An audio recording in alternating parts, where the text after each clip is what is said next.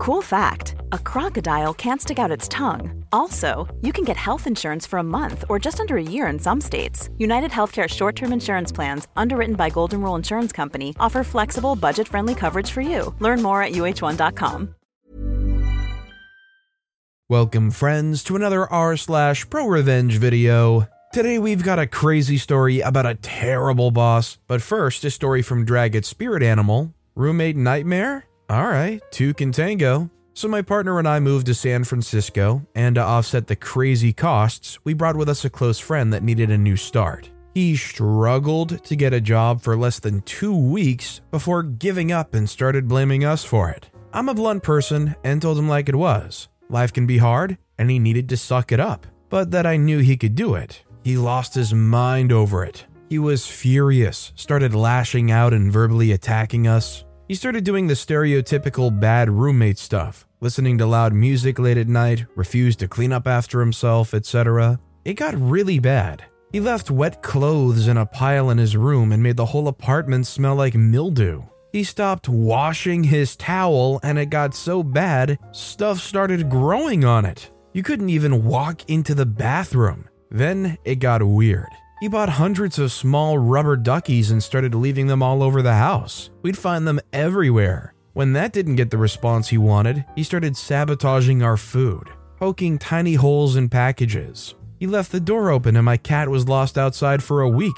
The last straw? He started using my loofah. How do I know? Because it smelled as bad as he did. He brought 1 bottle of body wash when we moved, and it was still half full 6 months later. Now for the revenge. He left his bike in the tiny living room we had, and you couldn't even get to the kitchen table. I bought a lock and locked it on the porch. Since he would have to break his now infinite silent treatment, there was no way for him to get it back. Since we brought everything for the kitchen, I moved all the dishes into my room. He wouldn't buy toilet paper. I moved that into my room as well. He would stream constantly and full volume at all times. I downgraded our internet so he couldn't get full resolution. Ruined my soup? I put the can in front of his door. When he opened it, soup went all over the floor. Used my loofah? I sprinkled it and his towel with cayenne pepper. The kicker? My cat got locked in his room, which I didn't have anything to do with, and peed on his bed.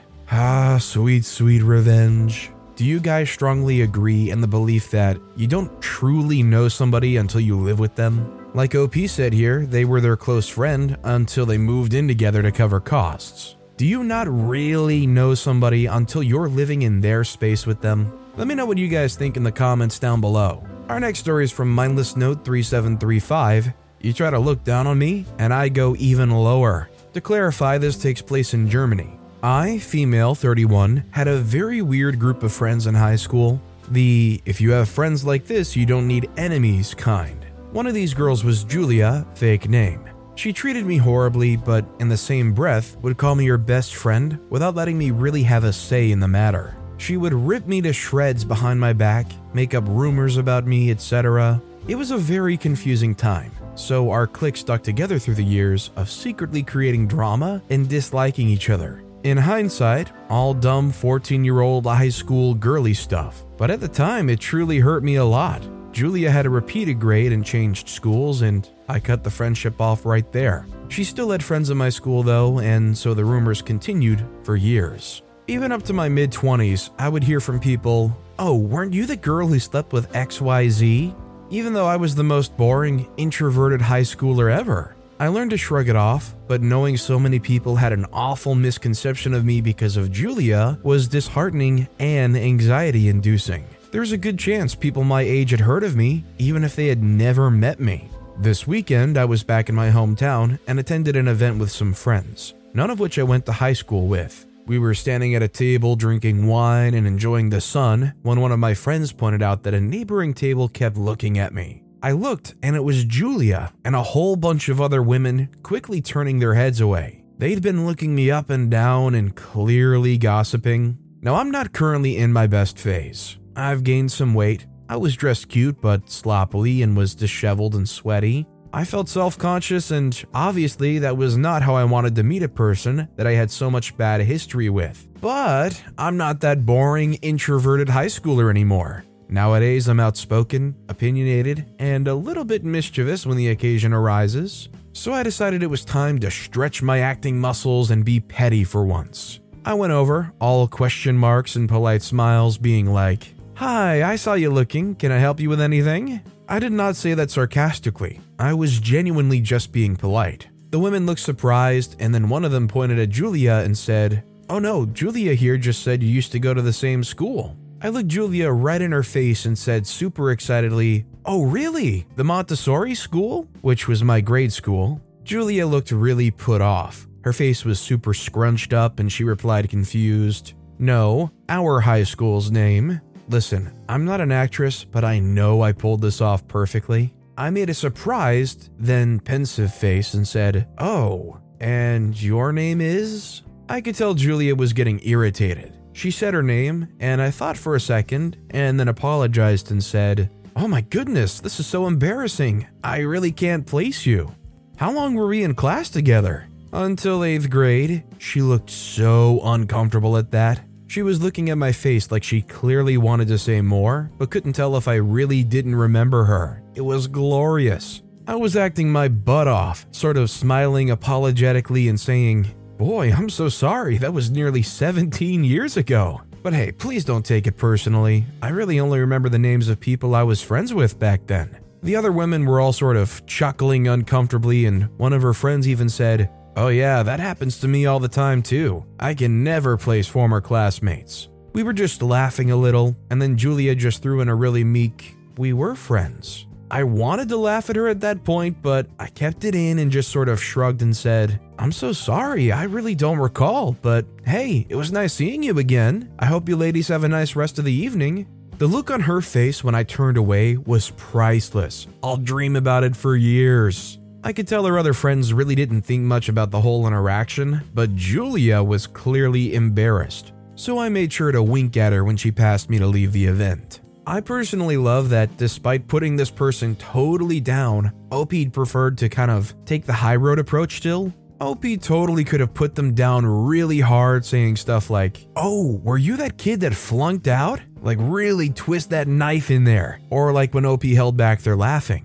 I appreciate the polite high road approach rather than just full on dumping on Julia. By the way, if you're enjoying these stories, make sure to hit those like and subscribe buttons down below so you never miss any of my daily videos. Every single video has awesome stories like our next story from Peanut Pox. Think I'm too poor to buy my own macarons? Think again. So me, 16-year-old male, and my two sisters, 11-year-old and 13-year-old female, were on a day trip to Victoria, British Columbia with our mom. For context, I do have multiple part-time jobs. I'm not rich by any means, but I do have some screw you money saved up, which happened to be useful for this occasion. We stumbled across a macaron shop, and as you probably know, macarons are expensive as crap. I wanted only one because I was pretty full at the time, and so I asked one of my sisters if they could spend $2 on a single macaron for me, as they were already buying like 4 of them for themselves. She refused, which was whatever for me because it is their own money after all. However, what ticked me off is when she said in a snooty voice, "Oh, you're too poor to buy your own macarons? I feel bad for you." Okay, witch, game on. So without a word, I went up to the counter and asked for a pack of 20 macarons. I went across the entire store, picking out almost every single flavor they had available, and said confidently, "I'll have all of that on debit, please." They were left speechless at first, but once they realized I was actually getting 20 macarons for myself, they started whining to my mom and asking to have some, but she didn't care as it was my own money. All I said to them was, "Oh, you're too poor to get your own macarons?" And I walked off eating my 20 macarons while they were stuck with their measly 4. Was it petty? Yes. Did I just waste like $40 for essentially no reason? Yes. Was it satisfying as freak to watch them squirm? Heck yes. I don't blame OP because if it was my siblings, I would be feeling the same type of way because you don't want your snooty siblings to be really able to hold anything over you. Now, I don't know if I would buy 20 of them for myself, but I feel like just 10 is enough to be like a big splash here. This next story is from Awk Lemon. Don't mess with an engineer. I worked for a company that provides specialized equipment used in manufacturing. To protect my anonymity, I'll have to be vague about what exactly this machine does. During my time working in this field, I got to know many clients who would need these machines installed and serviced. One of these customers we'll call Jake. I later left the company for a different job, but Jake apparently kept my number. One afternoon, I got a call from Jake that they wanted a new unit installed and another unit maintained and wanted to know if I was available. I let him know that I left that company, but I could pass him on to someone who could help. He tells me he'll pay 2 times my current rate to install the unit over the weekend. He lets me know that the company's increased the rates for installation and the company just can't afford it. The instructions they sent over just aren't clear enough, and their engineers are scratching their heads trying to figure it out. He begs me to consider it, and I agree. For more context, installing this unit can take a good few hours or up to a day on your own. The company gives you 2 options. You can either pay for an engineer to come and install it, or you can save money and they'll send instructions so the customer's own engineers can install it. The instructions aren't easy to follow, and it's company policy that if someone has started to install the equipment, the supplier wouldn't get involved, since they couldn't verify that any of the pieces were broken. This will be important later. I drive down on the weekend, and they show me the boxes of equipment. I set to work and I make good progress installing the unit. Around 6 hours in, I'm stopped by Jake, who greets me. I let him know I'm nearly finished, and he tells me, "Sorry, but they just don't have the budget to pay you." He understands my frustration, but his engineers can take it from here. To say I was frustrated was an understatement. I wanted revenge. There's a small button inside the unit that changes the unit into test mode. This is done to perform maintenance on the unit, but it's impossible to configure the unit with this button pressed. It's only possible to reach this button using a pin, so it's not easily pressed during installation. Because of this, the installation instructions don't mention it. There's no way of telling the equipment is in test mode, it just won't work normally. I think you can guess where this is going. I click the button, collect my things, and leave. Monday morning, I get a call from Jake. I declined. I knew my old company wouldn't get involved since I already started installing the unit. I knew his engineers would never figure it out. I just had to let him stew. A few days later, with many missed calls, I finally pick up. Jake is furious. He asks me where the heck I've been and why I haven't been picking up the phone. He tells me they can't figure it out how to configure the machine and they need my help. I tell him, "Why is this my problem? You won't pay me." He told me he was sorry and they would work something out if I could get there as soon as possible. I told him, "Oh no, you're going to pay me 7,000 British pounds up front before I do anything." I'd never felt this powerful before. He screamed at me a bit and then hung up. He called back a day later after saying he's sorry for how he acted and said that if I could come fix it, he would pay me in a totally defeated tone. He tried to fight it, saying he'll pay when I was done, but I was having none of it. After a bit of a back and forth, he agrees to pay me. The money hit my account, and I came in the next day. The look of confusion over his face when I took out a pin and changed the unit from test mode was priceless. It was even more priceless seeing his reaction to me packing up my tools and leaving after only 20 minutes of configuring. Easiest 7,000 pounds I'd ever made. Don't try to mess with a professional problem solver. I can't lie. Every time I hear a story like OP's, it makes me realize every time you do like a goodwill job here, you gotta make sure to get an email or something in writing that verifies you're doing this job for an agreed rate. Because man, it can really come back to bite you if you just don't and they end up pulling the rug out from underneath you. Our next story is from Hierophant. No drinks, no tip. So I'm working a huge party, concert, misc event locations, and I'm the guy responsible for refilling the bars with drinks every time the bartender makes an order, and also picking up the used glasses and pints to bring them to the washing station we have. In general, I'm the guy that helps the bars running there. Sometimes there's 2 or 3 of us in a shift, but other times not. There can be nights that there's 5 bars open and the place is full with around 3,000 people. Just to give you a taste of what the job looks like when the place is packed on a typical Friday or Saturday night, imagine that you have to carry and deliver around 20 beer kegs, each with a weight of around 130 pounds, and around 60 cases of beer and soft drinks just when you start your shift. When something goes out at a bar, the bartender makes a new order that I have to deliver. And this goes on all night long, from 5 p.m. till 6, and sometimes if there's any GOA parties, till 11. And just to give another taste of how big this place is, during a normal shift, according to my phone, I'm walking around 17 miles. Where I come from, we call this job runner. The unwritten law there is like this. Each bartender has to give 20% of the tip they make each night to the runner, because without a runner, he would have no drinks to serve. Nobody can really know who is really giving the 20% of their tip, but that's another story. But every bartender is giving something, and it's usually a lot, and all sides are happy. Then there comes a new guy, and staff manager explains him the unwritten rule, saying exactly these words.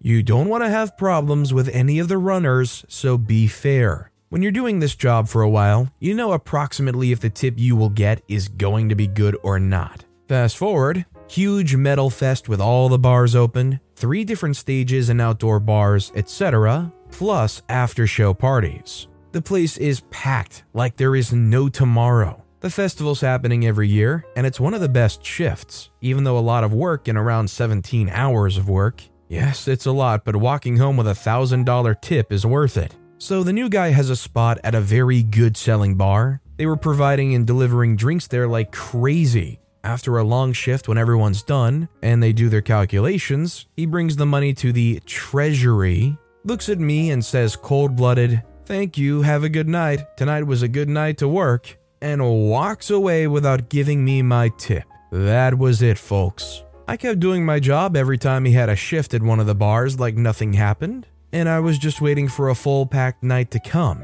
And finally, after a week, it was the time. Again, the place is fully packed. His first order arrives in my tablet. Sadly, I was too busy to deliver. 1 hour passes. He tries to call me on my phone. I pick up standing next to a subwoofer. An hour and a half goes by. A second order arrives from him. I didn't even deliver the first one. Sadly, I was again too busy. Then after a half hour, the shift manager calls me on the radio. The shift manager was also doing this job before getting a better position there. They say, "Hey, what the freak is going on? Why doesn't he have any drinks to sell?" I say, "I'm busy with the rest of the bars. The guests can go to the other bars." They say, "Are you serious? That guy can only sell water. Everything else is empty." And then I reply, "He can sell water, but no one tips a bartender for a water, right?" Small pause on the radio, then they say, "You can't be freaking serious. He's leaving no tip for you guys?" I say, "Yep, you guessed right."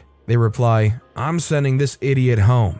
Positive. Personally, I've always felt like tipping and the fact that you have to rely on getting tips in any kind of job is kind of just disappointing to see. But in this situation, I would do the same exact thing. You're gonna stiff me on a tip, especially when it's a notably big one? In that situation, OP is essentially doing lots of work to make somebody else more money. It's like, well, yeah, they're not gonna do any work for a person like that. And our final story of the day is by Miss Plantasia. My boss thought that she could insult everyone, so I made her pay everyone for going on vacations. Last year, I took a summer job for a kids camp. It seemed to be quite well paid, and I wanted to try how working with kids goes. The hiring process was a little odd.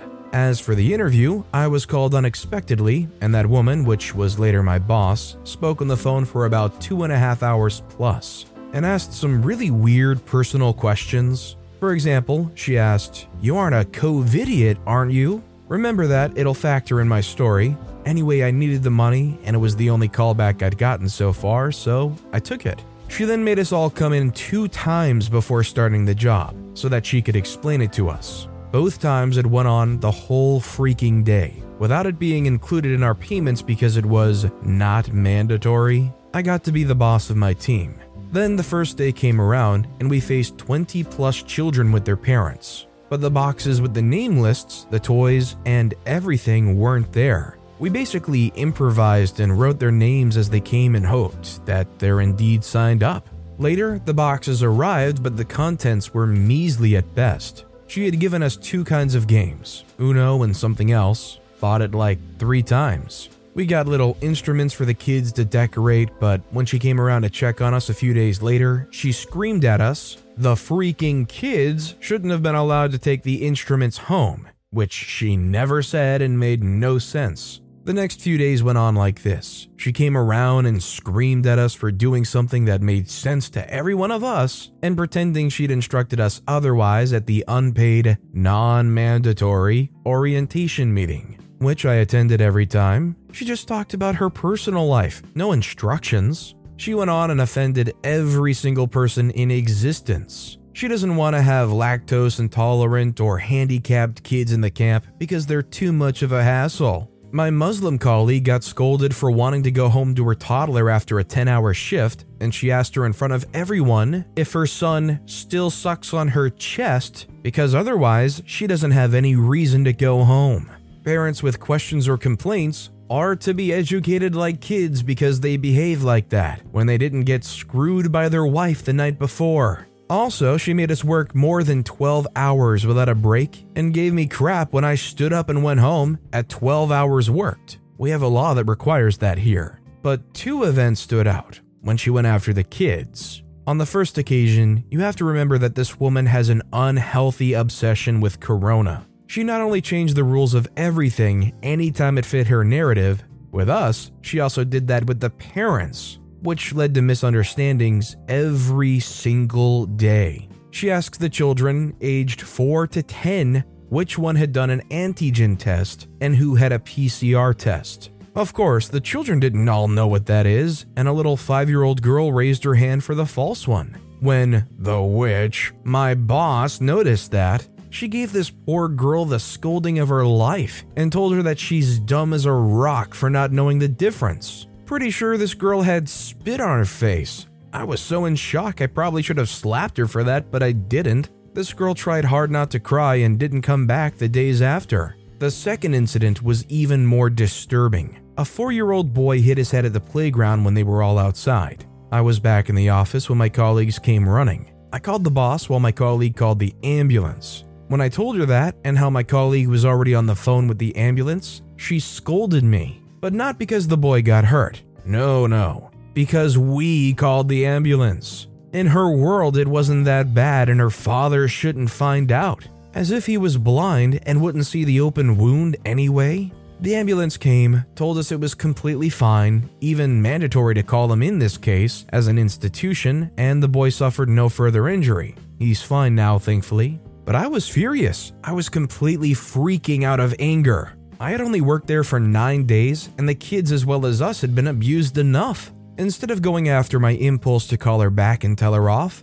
I calmed myself, and the next day, I didn't go to work, but to the doctor. I explained to her that my boss abuses me, but I can't terminate the contract early. So to keep me from snapping, she put me on a sick leave without an end date. My boss was not amused when I sent her that doctor's note, but I ignored her calls. I then proceeded to talk with my teammates and encourage them to get sick leave and told them exactly what they can do and say to get that. They even tried to get rid of my Muslim coworker illegally. I explained to her that the paperwork from them is not legal and she should ignore it and also go on sick leave. So in about a 2-week frame, my location had to replace all 6 people including me, the boss there. And I took all the records home too so she couldn't just pass them on. Also changed the password to my email account and did everything to piss her off. The story doesn't end here. As I found out, the word spread like wildfire, and because she was such a piece of crap to everyone at every location,